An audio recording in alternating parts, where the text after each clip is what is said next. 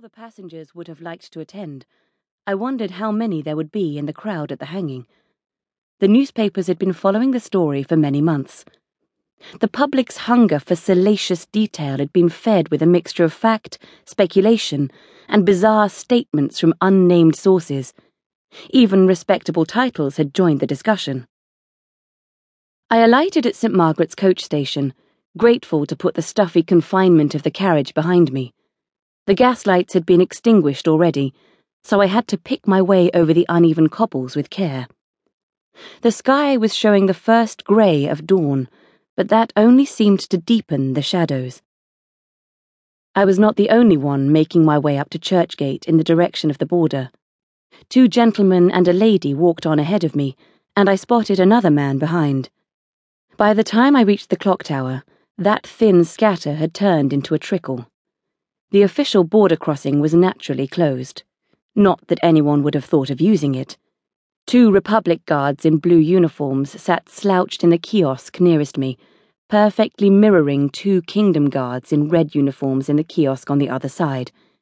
It was the eternal symmetry of the divided city. Approaching Cheapside, the trickle had grown to a stream, so that by the time I reached the Odeon crossing, I had to queue, taking my turn to pass payment to the owner. Then I was feeling my way through a dank passageway below overhanging eaves, emerging a few moments later on a street the far side of the border. In the Kingdom, I was wanted by the law. Even in disguise, I would not normally have risked the crossing, but today the crowd would protect me. I would be one face among thousands, tens of thousands if that many could fit around the gallows. The eastern sky had turned from grey to red, streams of people threaded between empty market stalls, converging as they progressed. Tens became hundreds. I found myself jostled as we funneled into the narrow confines of Angel Gateway. Though I could see no individual who was talking, a low, shuffling hum issued from the crowd. The sound put my skin on edge. There was a grim energy to it, like a swarm of insects, stirred up and ready for some terrible event. Then, suddenly, we were through the passageway and stepping out onto the wide plaza of Gallow Tree Gate, already crowded.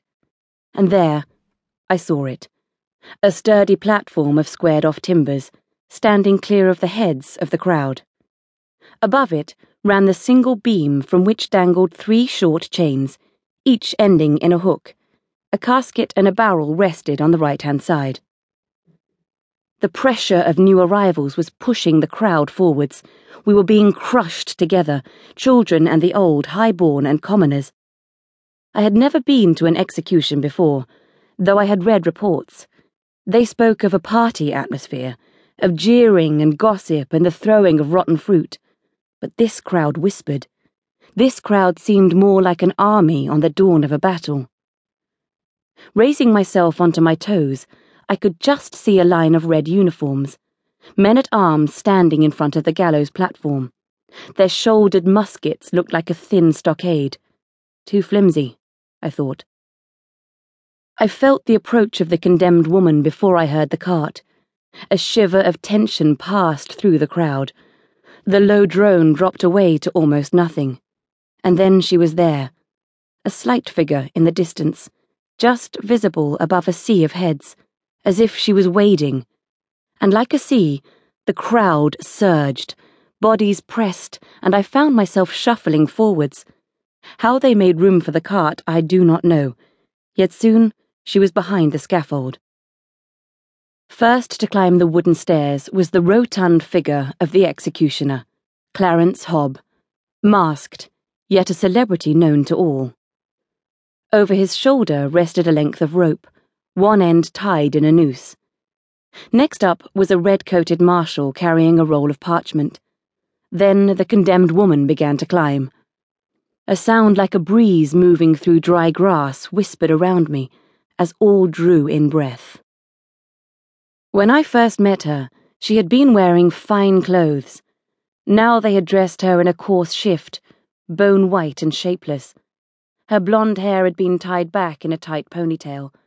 Her arms were held awkwardly behind her. I could not see